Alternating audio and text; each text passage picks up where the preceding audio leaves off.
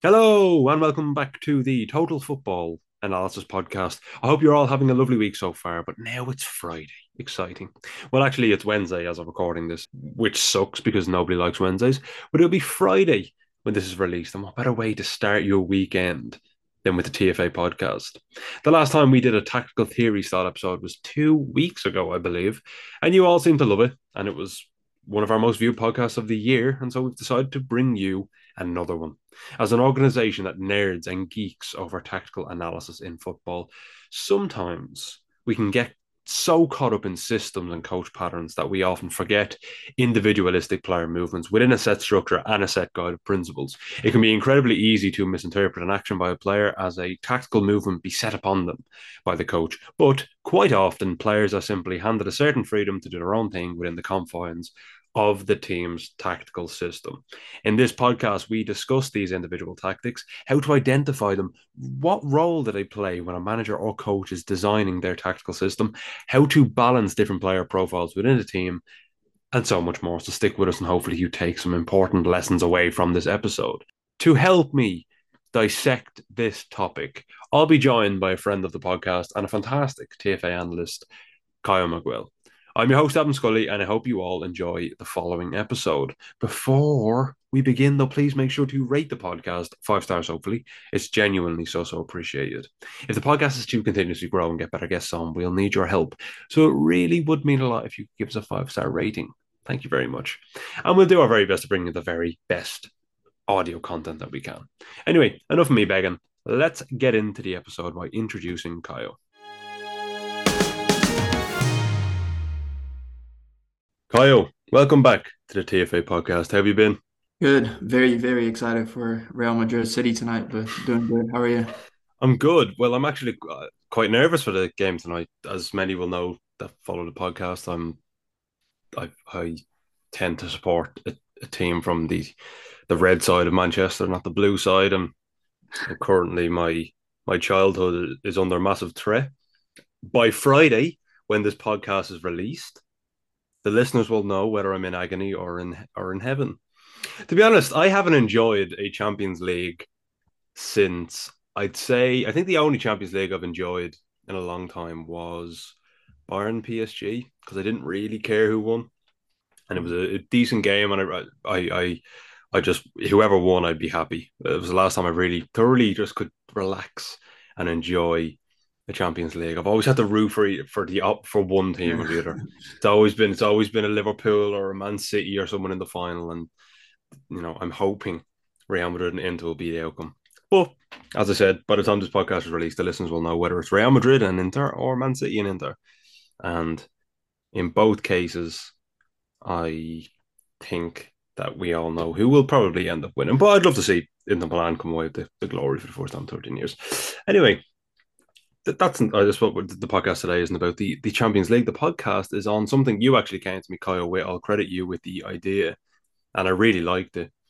It's about individual tactics because we, as a tactical analysis company and a website, a podcast as well, we love talking about team tactics and looking at how different systems pan out and how Manchester City play and De Zerbi's Brighton, etc. Sometimes we often neglect the individual tactics side. Could you explain to the listeners what individual tactics are?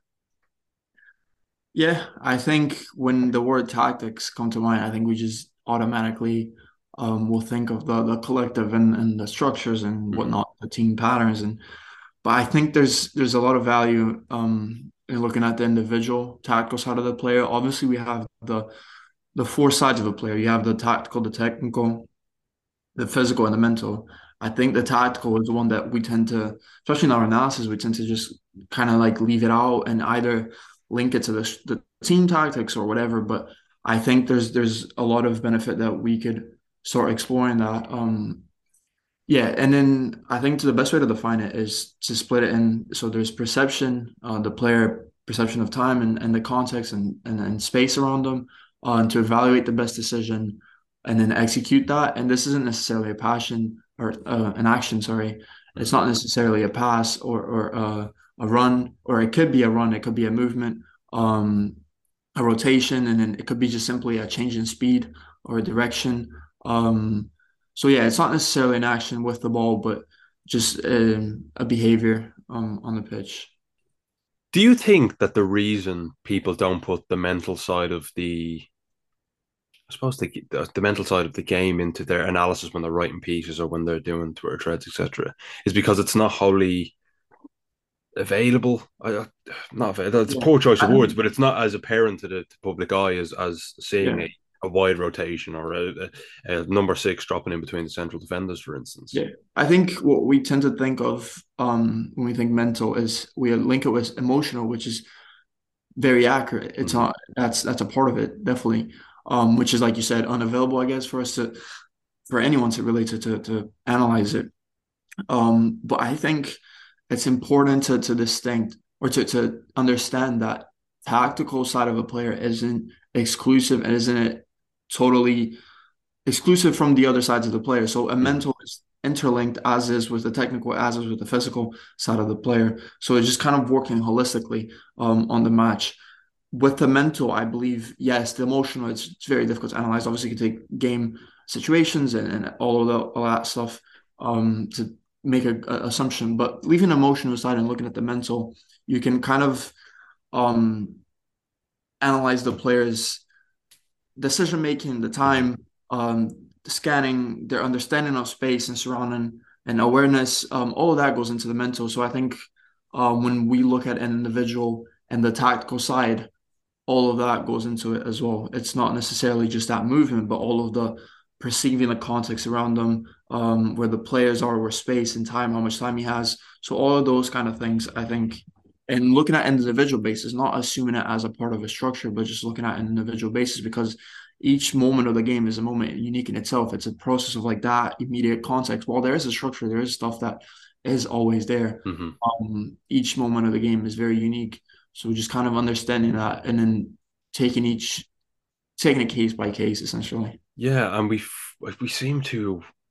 It's a great answer, by the way. We seem to forget almost about that side of the game when we do write our analysis pieces because like you can analyze a team that are way down the bottom of the table. I can look at Southampton in the Premier League and say what's gone wrong tactically for Southampton, and I can say, okay, well, they didn't do this when they defend in a low block. He doesn't step out in time. They don't stop the crosses, etc. Whatever reason it may be. But a massive part of it is the mental state of the squad. Like, okay, if you're in a bad mental state, your confidence is on the floor. You're not gonna. I mean, chances are you won't win your 1v1 battles against a winger. I'm just using poor examples. I don't know what's gone wrong with Southampton. I'm just using an example of a team who have struggled and are Yeah, relegated now, of you can course. look at Arsenal really like the whole Yeah. title and that when everything started to crumble, maybe obviously there were structural problems and Hmm. tactical problems that led to those draws and those dropping points, but there was also the players' emotional and mental state where like maybe the run that this player makes or this movement that he executes wasn't as confident, wasn't as just there was something missing about it, and Hmm. that's not something we can.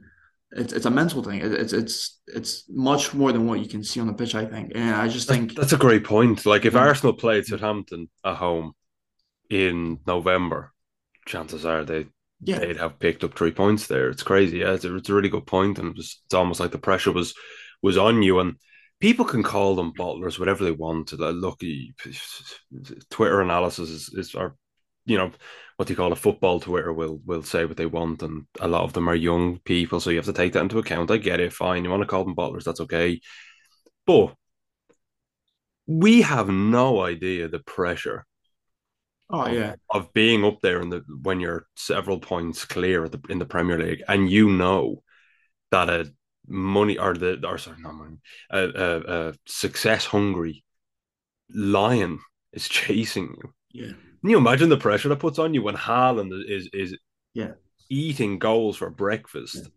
Yeah. You know, I think like the we tend pressure to that leave that behind, and yeah. it's you can't like really the player like that tactical segment that you want to analyze. There's so much more than where just the Hmm. players are, and how much it's just so much um into it, yeah. And especially and you have to take the cultural kind of age we live in. I think the whole social media that just adds another Yeah. dimension to it, and the pressure and all of that, and yeah, I think there's a lot more. There's this. I think just where the players are, the kind of like what you can see. Mm-hmm. It's more of the tip of the iceberg, and there's so much. Obviously, we don't all have access to it, but we can kind of take that into account and look at in a case by case kind of thing. Not assume a 4-3-3 because a player's there. He can that pass, that angle is there. There's just so much more the opposition, the context, what that game is, and all of that. Yeah. Yeah, It's an interesting one, and it's. I mean, there's other examples, not just Arsenal. I mean, you can look at Liverpool in 2013-14 under Brendan Rodgers. They were several points clear, and then there was that famous game at Selhurst Park where I think was it labeled Cristambull. I think people, tongue in cheek, labeled it because they let a 3-0 lead go against Crystal Palace of all teams, and then ended up losing the league. There's a million examples. There was a couple of examples with Arsenal and through history too, but yeah, I think that side is something I'm becoming more aware of, especially with my writing, my analysis. I need to understand better the mental state of the game to understand the context. And, it's not always tactical. And sometimes we think everything's within the confines of team tactics. And sometimes, as we said, and as the point of this podcast is, it's about individual tactics. And can you offer some brief examples, Caio, please, of yeah, when we say individual tactics, what we mean, so that the listeners at home can get a good yeah. idea of kind of what we're talking about. Yeah, we just spoke about the more the emotional and the mental side of it, but there's a really technical approach to it, and that's again going back to what you can see and everything. I think the first one I want to use is Kyle Walker, and City. There was a lot of debate a couple of weeks ago about Pep not wanting to play him, and Well, Pep actually fueled it himself, didn't he? Because yeah, he said Kyle Walker can play that way. yeah, and then you look at and you put him side by side with John Stones and Rico Mm. Lewis, and then you kind of do an individual analysis, and that's the tactical analysis of the individual, and you break it down, and it's maybe to body orientation, to awareness, um, all of that tactical area to explore, I guess. Mm-hmm. Um, so yeah, that's one very clear example of just a player that to in a certain area of the pitch, he doesn't have maybe the tactical attributes. It's not about technique or physical, maybe technical, yes, but it's not about that. It's about the tactical, his awareness, his perception, his movement, his ability to execute, to know what angle to support, all of that Mm. stuff. And then we can maybe go into the second example, which is like Busquets or any really like high level six. It's the ability to perceive the context at a very, very high, because the stakes are very high when you're in that position. So to Mm-hmm. perceive the context, the time and space he has on the ball, where his teammates are or the opposition, the holes, to exploit and under a very short amount of time. So Busquets and his ability in that six is a very tactical one, and that's a very clear example of how you can look at individual through the tactical lens. Um, Well, yeah, I think those are two clear there's examples. that quote, isn't there? I think is it from Yeah, Vicente Del it's when you Bosque? watch the Yeah, game, you don't see Busquets, but when you watch yeah. Busquets, you see the game. The I game. I think, love that yeah, quote. It's genuinely one of my favorite football yeah, quotes. And and and honestly, yeah, as you said there, it's like but you can see the individual tactics yeah, through his style, and it's that quote kind of is yeah, is and it's perfectly again, exemplary for that. it's looking at you just that quote is perfect because you just watch him and then you look at what he's doing in the Mm-hmm. seconds, and thankfully we can do that through the video Yeah, access yeah. we have today. But you're looking at him through the or in those seconds before he gets the ball and everything, and you can see the scanning, you can see that he's aware that there's a player coming at this angle, so he's maybe going to make the support a little bit at another angle to free up a space for when he lays it off, or so he can do the body feint, he can drag the space or drag the player here, so he can do the body feint to the other Mm-hmm. side, and all of those, yeah, it's just a very nice, it's a very for me at least, it's a very interesting thing, and it's so Yeah. complex because it's just one player in such a specific moment. There's so much you can break down about it. Someone I'd put in that category as well, while they're not a six, I think they offer some of the very same traits as Tony Cruz at Real Madrid. And I think that he is an incredibly press resistant player in that sense. And yes, okay, he's not a six. Usually he plays more as an eight, but he drops quite deep as well. But I think sometimes his ability to take in the game around him is second to none. It's like he has eyes in the back of his head, as some people say. And Yeah, Busquets as well. I'd put them and both in that category. just building on Cruz, I think last week in the Champions League there was I'm certain it was him when he just Camavinga, there was a quote about Camavinga where he just said that he saw Cruz playing the left back. He was like, well, I guess I'm just going to go back to center mid. And it's just that kind of like the player's instant perception of the Yeah. context around them. And maybe Cruz decided that was the best.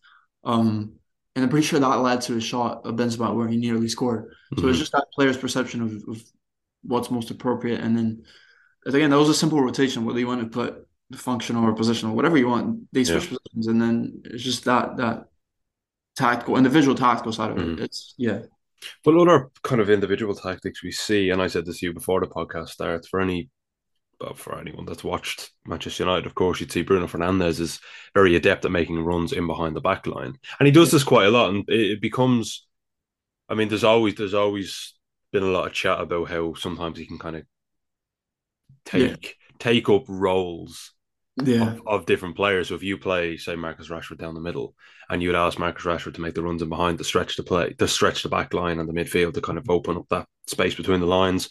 Bruno does that as well, so they're kind of doing the same role. But yeah, Bruno, you can see it's not something that he's told to do. He's done it under every manager. He did it at Sporting. He did it at. He's done it under Ole Gunnar Solskjaer, Mhm. Ralph Rangnick during that It's very similar wonderful to reign. Dele Alli as well, Yeah, shadow striker, I guess. But yeah. Yeah, kind of. Yeah, it is exactly the same. Those runs behind, so and that's more of an individual tactic, if you want to call it, because yeah, it's an individual movement within the structure. But I suppose, he's given the freedom. But what I want to ask you is, can we? You mentioned there about kind of Cruz and Camavinga, the way they kind of rotated. That partnership, I want to say, if it's a partnership, hasn't really played together for a long, long time. I think what just over, which is just about 2 seasons now, I believe. yeah, Yeah, but with teams where they have played together for a long, long time, like I know back in my heyday, I'll call it, you had Gary Neville overlap David Beckham when he kind of comes inside a little bit, and he's going to cross. That was always kind of a thing. They played together for a long, long time. But the one we spoke about before the podcast started was Lionel Messi and Jordi Alba yeah, became synonymous with each other. And when I say those two players, you know the exact movement I'm talking about. yeah, Messi will just switch it out to the left. Alba's already made the run. Messi doesn't even need to look because he yeah, knows Alba's there. He doesn't even need to scan. He knows Alba's making that run. yeah. Is is is it easy to identify when those kind of individual tactics, I want to call it, come together to create a pattern? Because it's a pattern now, Yeah, or yeah, sorry, it became a pattern for Barcelona when Messi was there and Alba. Like, it wasn't, maybe it didn't start out as something they would do as a yeah, team that the manager would tell them to do.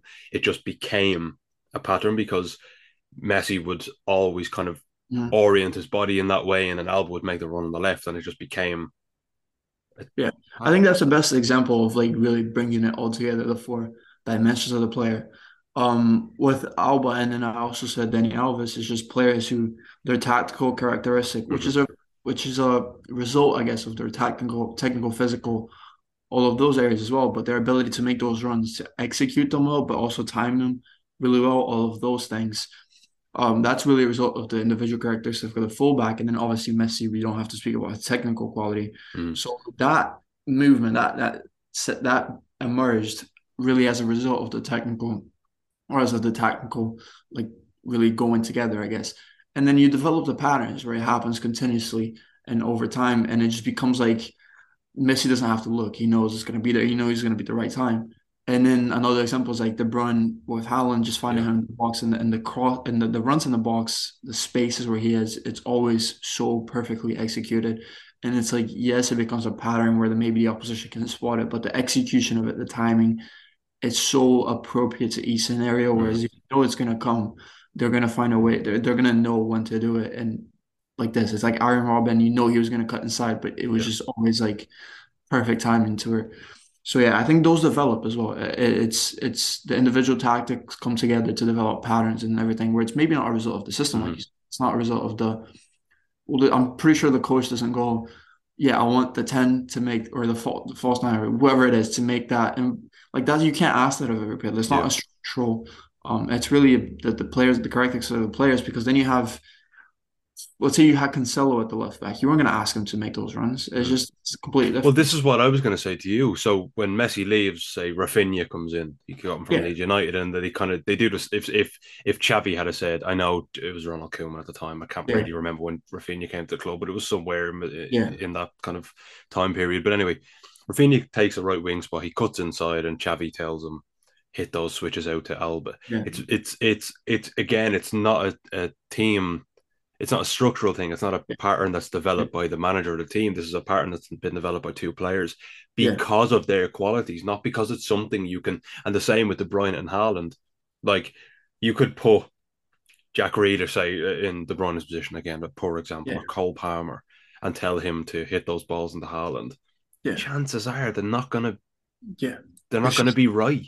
yeah, and those patterns, it's just very natural in the sense that each player has their own unique set of technical abilities, physical abilities, and mental. Like De Bruyne's ability to perceive those runs and execute in such a small amount of time is so unique to him. So it's Mm-hmm. just those arise out of the player's natural characteristics and those developments. And I think when you give a little bit of the room for the players to do them themselves, there's a lot of benefit that can come to it because those are, like I said, the timing and the execution and the perception of those things are very natural. So it's not as if like you're letting it becomes repetitive and you cannot Mm-hmm. rely on it. It's not exactly like that.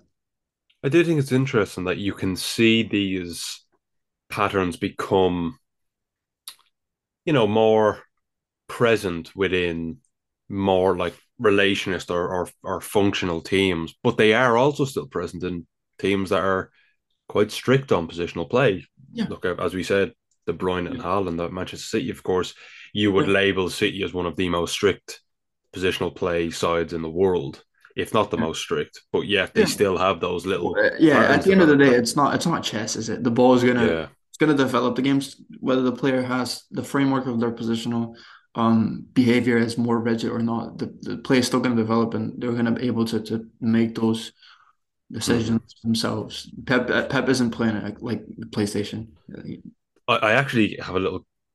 This is a gripe of mine that I must discuss in the podcast. I'm going to try to say it as quickly as possible so I don't waste too much time. It really bothers me when people call football, they compare it to chess. I know sometimes we Yeah, all use the phrase like a chess match, but what we mean by that is that it's quite locked in terms of yeah, quality and things yeah, like that, and it's close, yeah, close call. But when people actually compare the sport to chess, yeah, it bothers me because if you're comparing the sport to chess, what you're saying is that the players and the players are exactly of the same quality, and what matters most is the manager. And it's yeah, not true. It's in chess you have the same amount of pieces. So you yeah, have two knights and two rooks and everything. Let's say one queen. You both have that, but it comes down to the skill of the actual player in moving them, the yeah, strategies. And football is not the case. yeah, As Rafa Benitez always famously says, every I've won every game on a tactics board. yeah, yeah, He had like you can go and you can have a perfect plan to stop a team, and you go, well, this is how we'll stop them. But then De Bruyne whips in a 50-yard ball onto yeah, the foot of Haaland, and he forced time boots it past your keeper. yeah, Like there's only so much like yeah. football. There's so many variables in football. There's not in chess. There's a finite number of moves you can make in chess. Football is infinite. Well, that's why you paid a lot. I mean, if I saw this quote and it was like fans don't pay season tickets to go and watch a football manager or like a chess match or a spreadsheets on the pitch. Like those are all things that go into it. Yeah, Yeah. obviously there's some benefit in linking chess, especially when you put on the tactics board and you see where the players are going to be and where you can maybe create superiorities or anything like Mm-hmm. that. There's benefit, like just like statistics have a lot of benefit, but it's not the end product, and it's not. And yeah, so I think that's really where the benefit of looking at the individual tactical side of it Yeah. really comes in play. I agree, and this is why it ties into the podcast, as you said. It's we can go onto a tactics board, and you can look at areas where you'll have superiorities depending on structures to structure, but it's the individual tactics that they have in football they don't have in chess. Yeah, You can have team tactics in chess, for instance. Like you can have a strategy of what you're going to do, and he's going to move here and he'll move here. in football you have that as well, but you don't have the individual tactics. You don't have the quality. You don't have a 1v1. If you have a pawn versus a pawn, it's a Yeah. level playing field. If you have Vinicius Junior versus me, it's not a level playing field.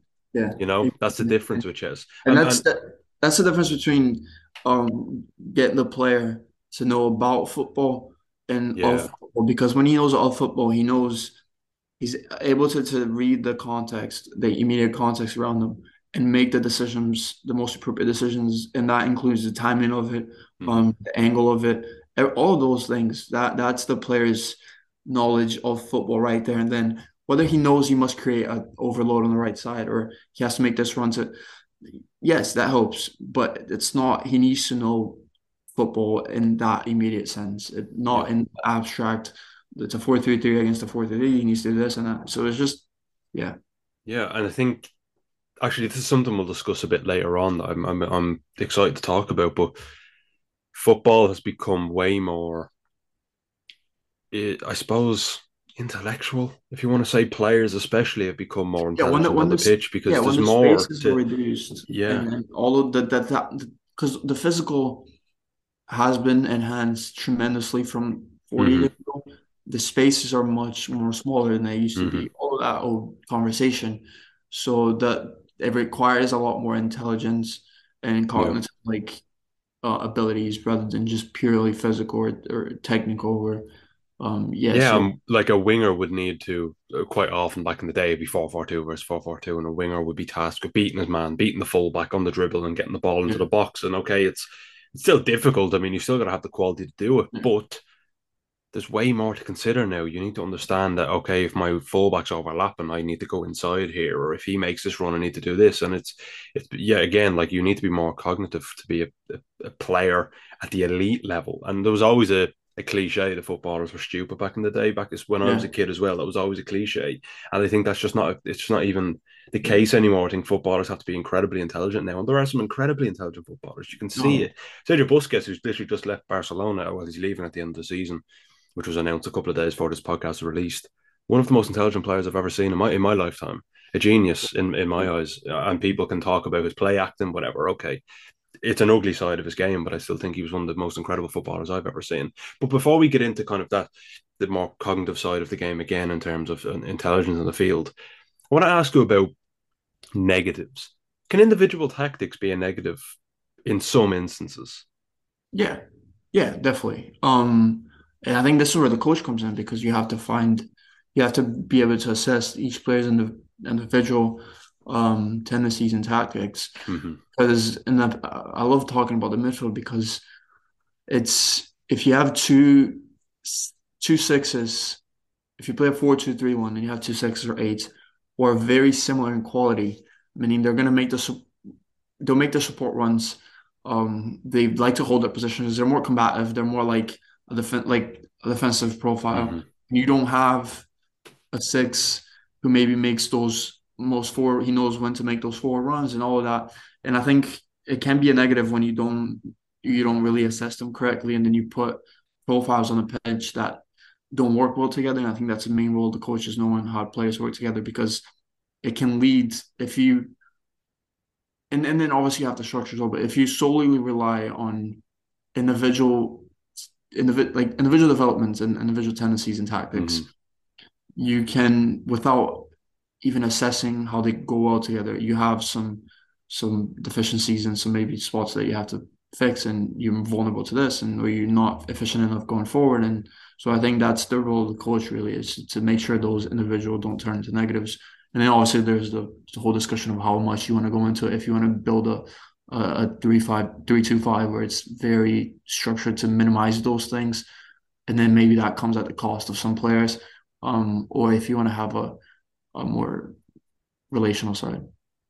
It's interesting because it's where player profiles clash with the ideas of the manager and the system they want to create. I suppose a good example at the minute, and while it's topical, is David De Gea and Ten Hag. He wants to play off from the back. You have a goalkeeper who really can't. Let's be real. He's okay without when there's no pressure.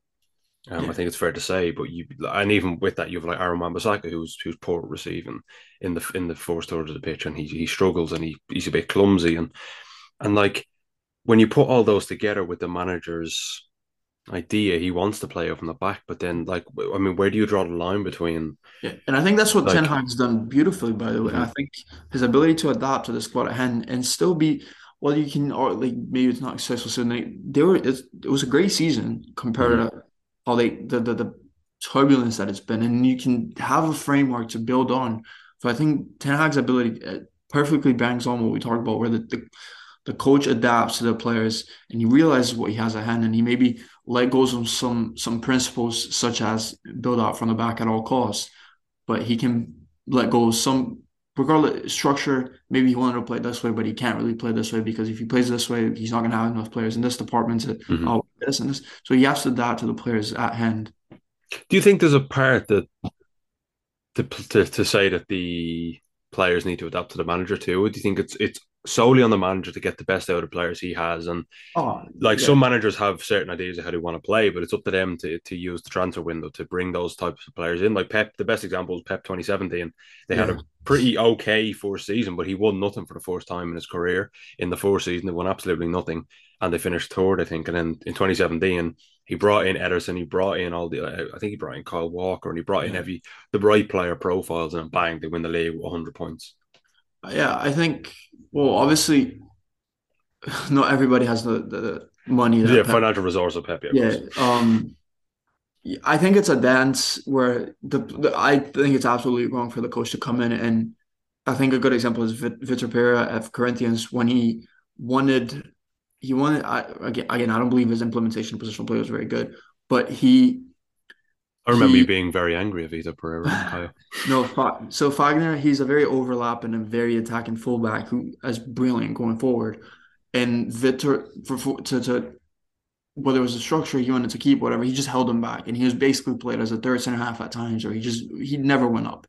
And I think that cost him a year of his career because he was absolutely not terrible, but he just wasn't living up to his potential. So I think it has to be um the coach, no doubt, has to get the best out of his players. But obviously the coach comes in with an idea of how he wants the team to play, and it's up to the players also to adapt to that and to some extent because it's not just free for all. Um, so yeah, I think it's a dance. It goes both ways, but obviously, I think it's from my personal view. I think it's completely wrong for a coach to completely neglect uh, a player, a player's individual um, profile, and then obviously with time, if he wants to change that in transfer window, he can. I think Van Gaal, like to me, for a coach to have like Riquelme or like Rivaldo and say I don't want them because he doesn't fit my system is ridiculous because Mhm. um like those are some of the best players of all time. So it's just I think there has to be it's kind of a dance. I think there's no one way to go. I think the only place where I think players need to be more willing to adapt to the manager is out of possession, because quite often we're talking about in possession. But I think out of possession, especially in the modern game, there has to be. I mean, the best example is PSG. Yeah. They play against Bayern Munich, one of the best teams in the world, or Yeah. against anyone really, and they're defending with a back four and a midfield three Yeah. because their front three are on the halfway line, and they're literally a block of seven versus Bayern Munich's 9 or 10 in their own half. You had that against Disastrous. yeah, yeah. You had that with Menu. I think there was a screenshot of I forgot who was the coach, but there was a screenshot of I think it was like Rashford, Ronaldo, Fernandez, and they're all just sat at the halfway line. Mm-hmm. I think there is like undeniably some give and take in the out of possession phase, especially in the age you live in. I do think, however, the World Cup provided a bit of a within his style, where it's like a very short tournament, and the fitness wasn't always going to be the highest. You had Argentina and even France at times where Mbappe and Benzema, or maybe Messi, there were sacrifices made for them. But Yeah. then again, we're talking about the best players in the world, so I think Real Madrid as well is a good example to look at because they're not a hype, like they're not going to impress like Man City do, Mm-hmm. but they're still they only conceded one goal, and that was to De Bruyne with a magical. So I think um, there is like not loopholes, but there is ways to for the coach as well to give and take. Mm-hmm. But the players obviously have to do a lot of give and take as well. Yeah. I think the word I use the most when I think of this type of discussion, I think of individual tactics and how managers can put players in a team and suit the kind of have the right player profiles is balance.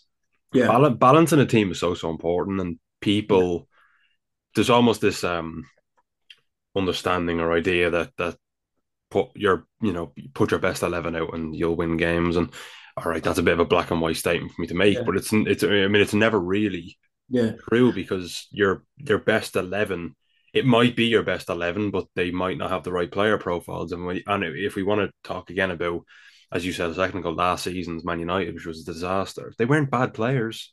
yeah. Nobody No, was saying they were bad players. They were terrible profiles. When you have a goalkeeper who won't come off his line, partnered with a centre half who's slow, yeah, and you're playing him at the half, I mean, it's yeah, yeah, what a exactly. disaster of player profiles there. What a recipe for disaster. And I think that's why Ten Hag is such a brilliant job because it's the same players, but Yeah, he's adapted and he's been able to get results out of them, and it's been a lot better this season. it has been. Yeah, and of course he's brought in, like we said a minute ago, like Pep did in 2017. He's brought in a couple of players that Yeah, will suit his style, and yeah, it's managed to work, and he's made it work. And yes, okay, it's not been wonderful. There's been some yeah. Oh, horrible no, by moments, no but means. But again, Pep's first season yeah. wasn't brilliant, was it? Well, So it's Pep lost 4-0 to Everton in his first season, I yeah. remember.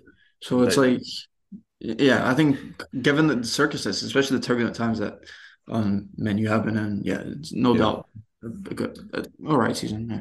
Well, there's two more things I want to discuss. One is right up your alley, of course. Well, both of them are, but one of your specialties, Caio, is relationism.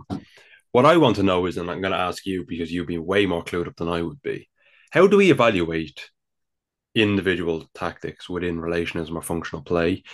As I said to you before the podcast started, is it solely that individual tactics and player movements become the tactic, like we said with Messi and Alba?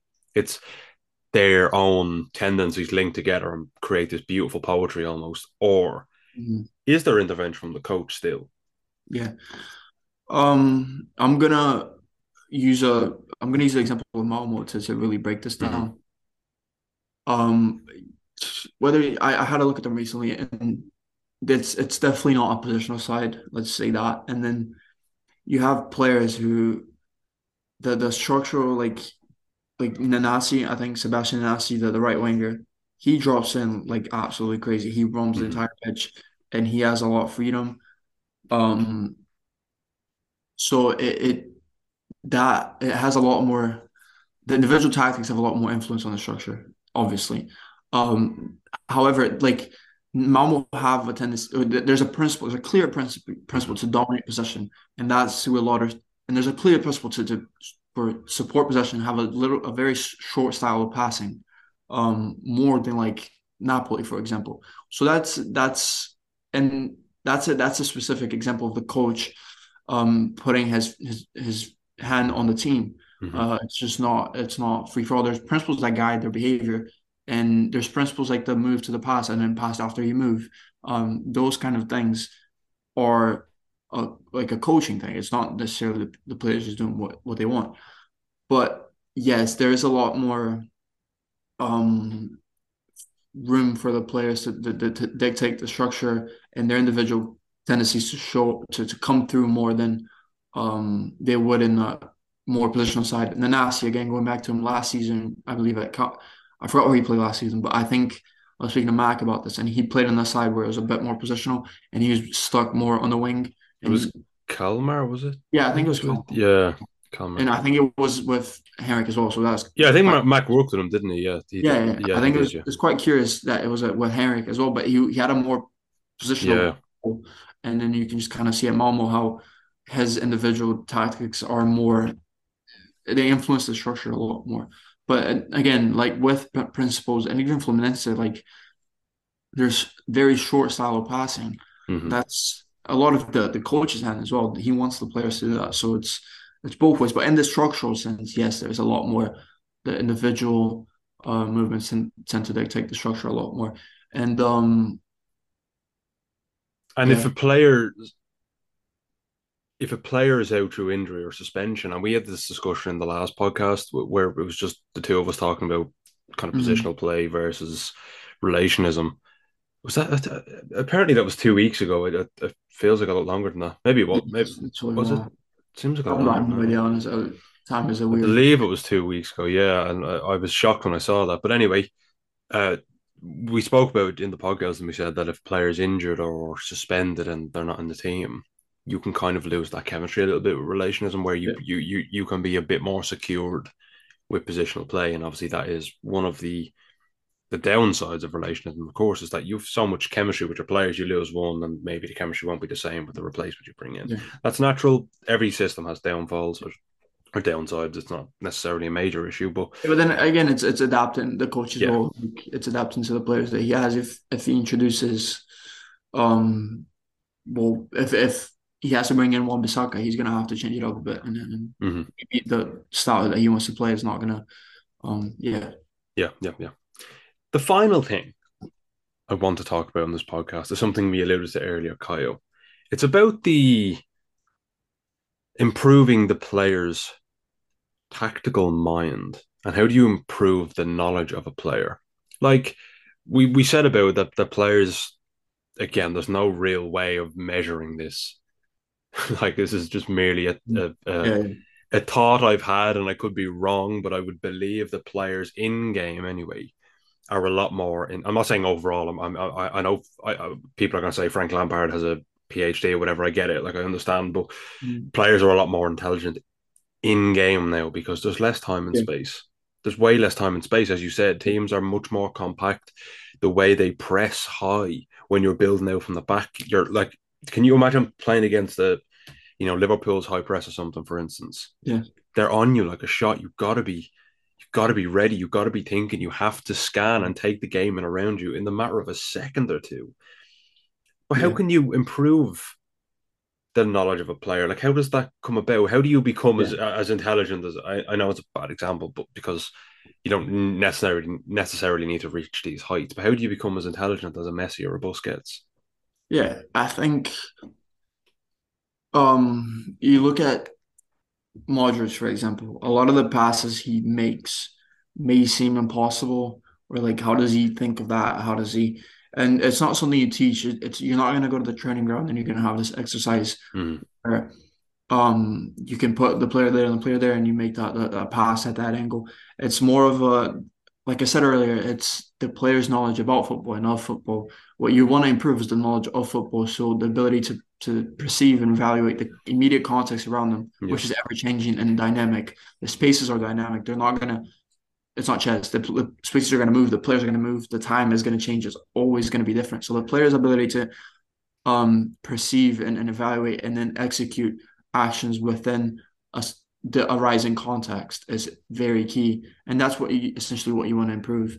And then there's the actions where it's like really ball center, like the passes and stuff, but there's also the actions of more positional sense and more of a structural sense. mm-hmm. If the player's ability to perceive holes in the defense, or maybe he knows he has to hold his position a bit more, or those sorts as well. Those are dynamic. That player may go in that specific instance because of the second ball kind of develops and keeps rambling. He goes a bit more, so that immediate perception to, oh, I have to drop in there, I have to cover this space and this space in relation to the ball.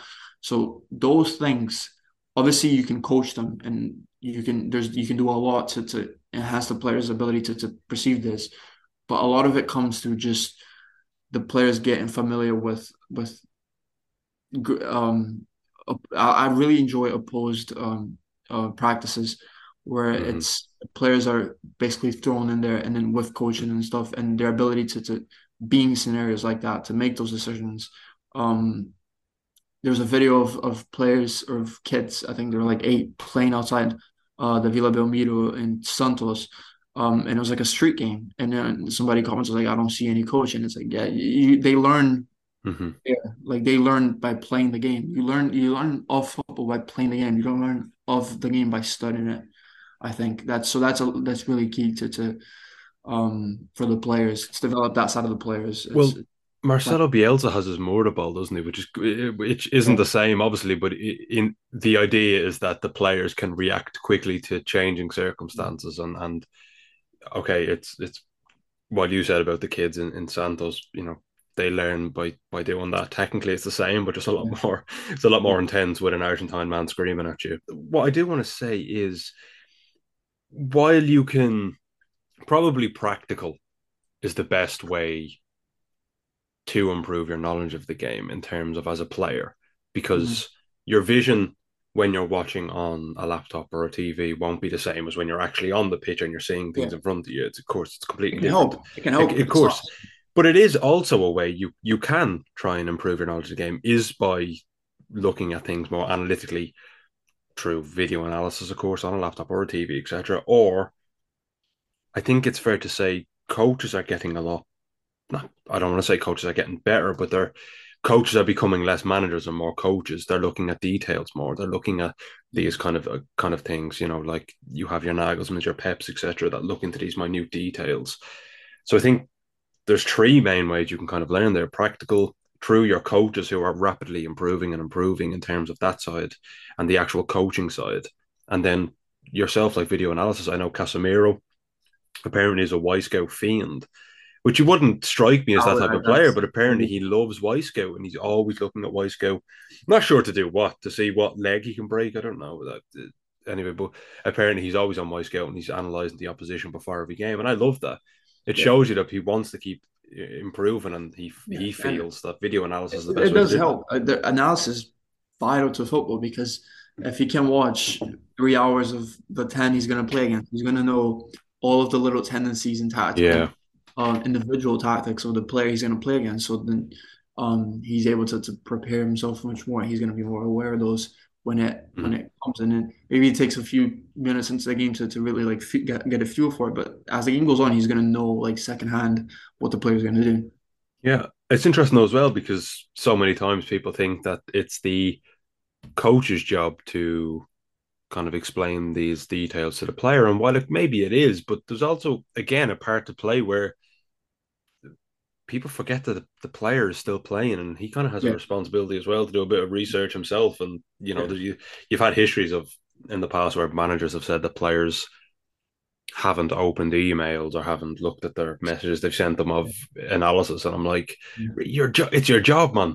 Yeah, I You know think what I I think mean? clubs yeah, I think in the age we're going, they're getting better. Clubs are getting better as well at delivering that information and getting more detail in there and essential detail, not just noise. Yeah, So well, yeah, there's some clubs that send their players stuff through TikTok because they spend so much time on TikTok, so they send them. Yeah, yeah. I'd imagine they have like private accounts, so they send them on Yeah, TikTok, and it's a good idea because yeah, they'll spend so much time on yeah. TikTok, Yeah. they'll It's probably look adapting at to it. the audience. It's knowing Yeah, how your audience is gonna. It's when you're giving an analysis to 14-year-olds, in an academy environment, you have to know their span of attention, the yeah. audience, how you're gonna deliver that information. If you sit obviously if you sit there with if you send them a PDF on WhatsApp with You like three fa- you pages. fact you fax them all the Yeah, information. yeah, they're not gonna if even if you just stand there on the PowerPoint and you like teach them the information, Yeah, it's really gonna work. Yeah, so it's not you have to know yeah, your audience as well in delivering it. So yeah. And you can be a coach or a manager who like old man yells at cloud because people don't do what they did 30 years ago. Yes, attention spans are probably smaller. Players learn differently now. It's not just the case if you standing at a bloody chalkboard with yeah, a piece of chalk writing little things on a board. Players take information in differently. yeah. You And got to this just adapt to it, or else yeah, you'll get left behind. yeah. Kyle, I really really enjoyed this chat. I actually learned a lot, and I think personally this was probably my favorite podcast we've done so far. I hope the listeners and the viewers share that same uh, uh, viewpoint that I do. Where can people find you, Kyle? Just on Twitter, O Segundo Volante. Yeah, that's where I do all my work and also on LinkedIn as well. And don't forget, if he doesn't like you, he holds the right to block you. Okay. Kyle, thank you so much for coming on. To all the listeners at home, I hope you enjoyed as well. Make sure to tune in on Tuesday for another episode of the TFA Scouted podcast for you all to enjoy with Brian and I. Also, make sure to rate the podcast too and share it with your followers, friends, and family as it really helps us to grow. Thank you all for listening, and goodbye for now.